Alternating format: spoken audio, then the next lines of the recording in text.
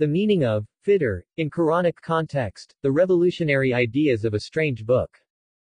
Eid al-Fitr Homily, the 21st of May 13. First Homily. Peace be upon you. Thank you for attending our Eid al-Fitr prayer. All praise is to Allah, whom we praise and seek help, guidance and forgiveness from. We seek refuge with Allah from the vices within ourselves and from the burden of our vicious deeds. Whomsoever Allah guides, they are the ones who follow the right path, and whomsoever Allah leaves astray, these are the losers. 1. I bear witness that there is no deity but Allah who is independent of any associates, is the only source of existence, and that Muhammad is only a subservient and messenger of Allah. Happy Eid. Today is the Eid al-Fitr, the day for celebrating the end of Ramadan 2021. The word fitr comes from the root verb fatara, meaning to split or to break. The indigenous meaning of the concept refers to when a seed splits and a plant grows or emerges out of the seed, or when the ground opens, and a plant pops out of it. During the fasting month of Ramadan, Muslims end each day's fasting by what they call iftar, coming from the same root meaning to break the fast. However, the concept does not mean to break, to destroy and annihilate. Rather, the concept indicates a stage where a period ends to allow a new period to emerge. It is like when a seed splits and thus a seedling sprouts out of the seed, which will then grow to a full plant. Here the seed is broken, the life of a primitive living being is ended to give birth to a more sophisticated living being. In a nutshell, fitr refers to the ending stage of a transformative stage, i.e., a metamorphosis, where a new phenomenon occurs or pops out. The root word thus can be translated as to burst out, to start, to emerge, to comes out, to bulge out, to bugs out, to germinate. In Quran, the derivatives of the root word fatara, are used on 20 occasions. For instance, when it says in chapter 35, verse 1, praises to Allah, the Fatir of the heavens and the earth, Fatir is translated as, the originator. However, originator may not be the most accurate meaning of the word Fatir. Remembering the indigenous meaning of the concept, the verse indicates that the cosmos, the earth and all the heavens, has emerged from or sprout out of a more primitive, a source, a seed-like status, form of being, rather than out of absolute nothing. Or when Quran describes the end date 73:18, it uses the same verb. The heaven will become munfatir therefrom, ever is their promise fulfilled.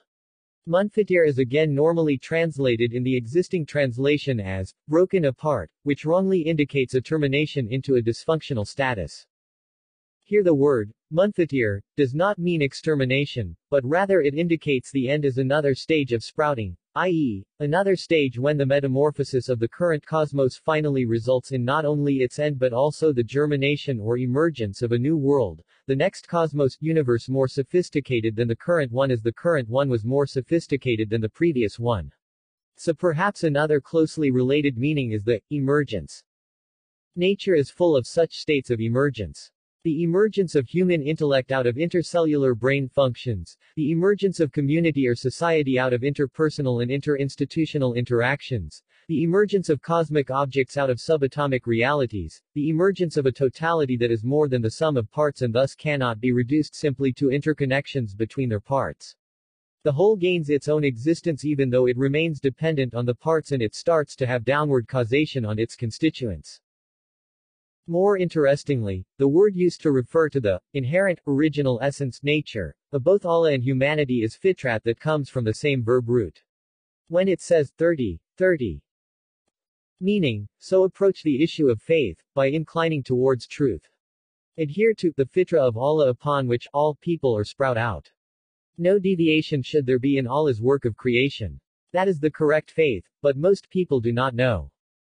Quran here invites people of faith to approach their faith by seeking truth free from the influence of anything that contradicts their inner nature, which is considered as an extension of God's inner nature. It invites them to rely on their inherent nature implanted in them by trying to refine their minds, selves, souls from the sources of deviation. The sources of deviation from the inner nature of humanity are the ones created through unjust, vicious social, political, cultural, and economic systems that sustain hierarchies of power relations, where truth is most of the times the last thing to serve. Why then does Quran use the term fitrat, the noun form of fatara, to refer to the inherent nature of Allah and humanity people? Because both are sources of flourishing. The human essence is the extension of God's essence in this worldview, characterized by its inherent infinite urge for originating the new out of old, the sophisticated out of simple and the higher out of the lower. The question is how to get to our original nature, i.e., the godly nature, and use it as a means to approach faith in particular and life in general.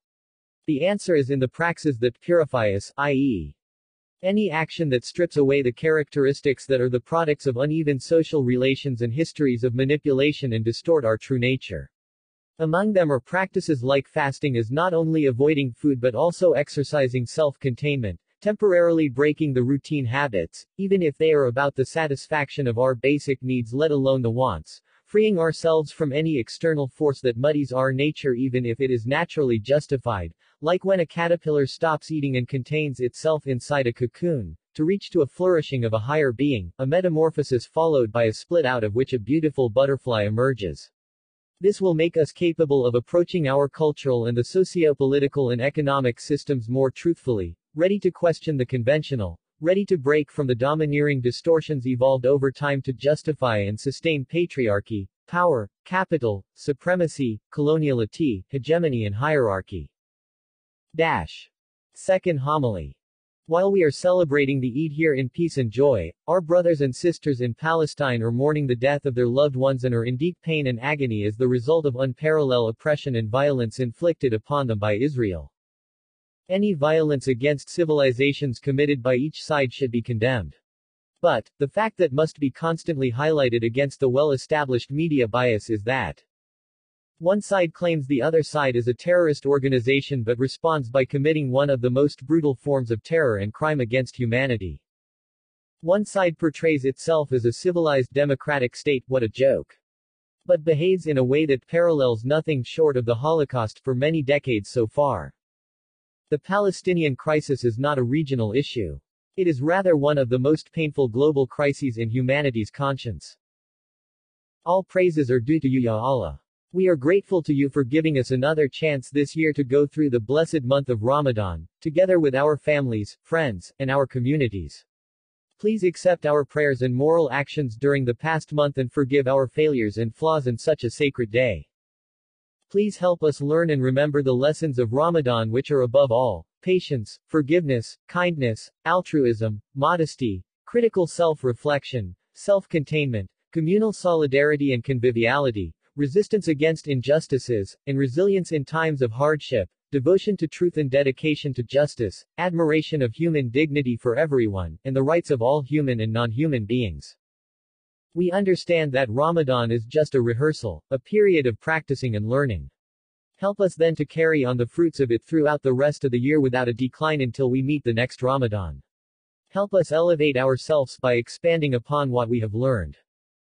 Our nourisher, please grant us from among our spouses and offspring great sources of pride and make us exemplars for the righteous. 25:74. Amen.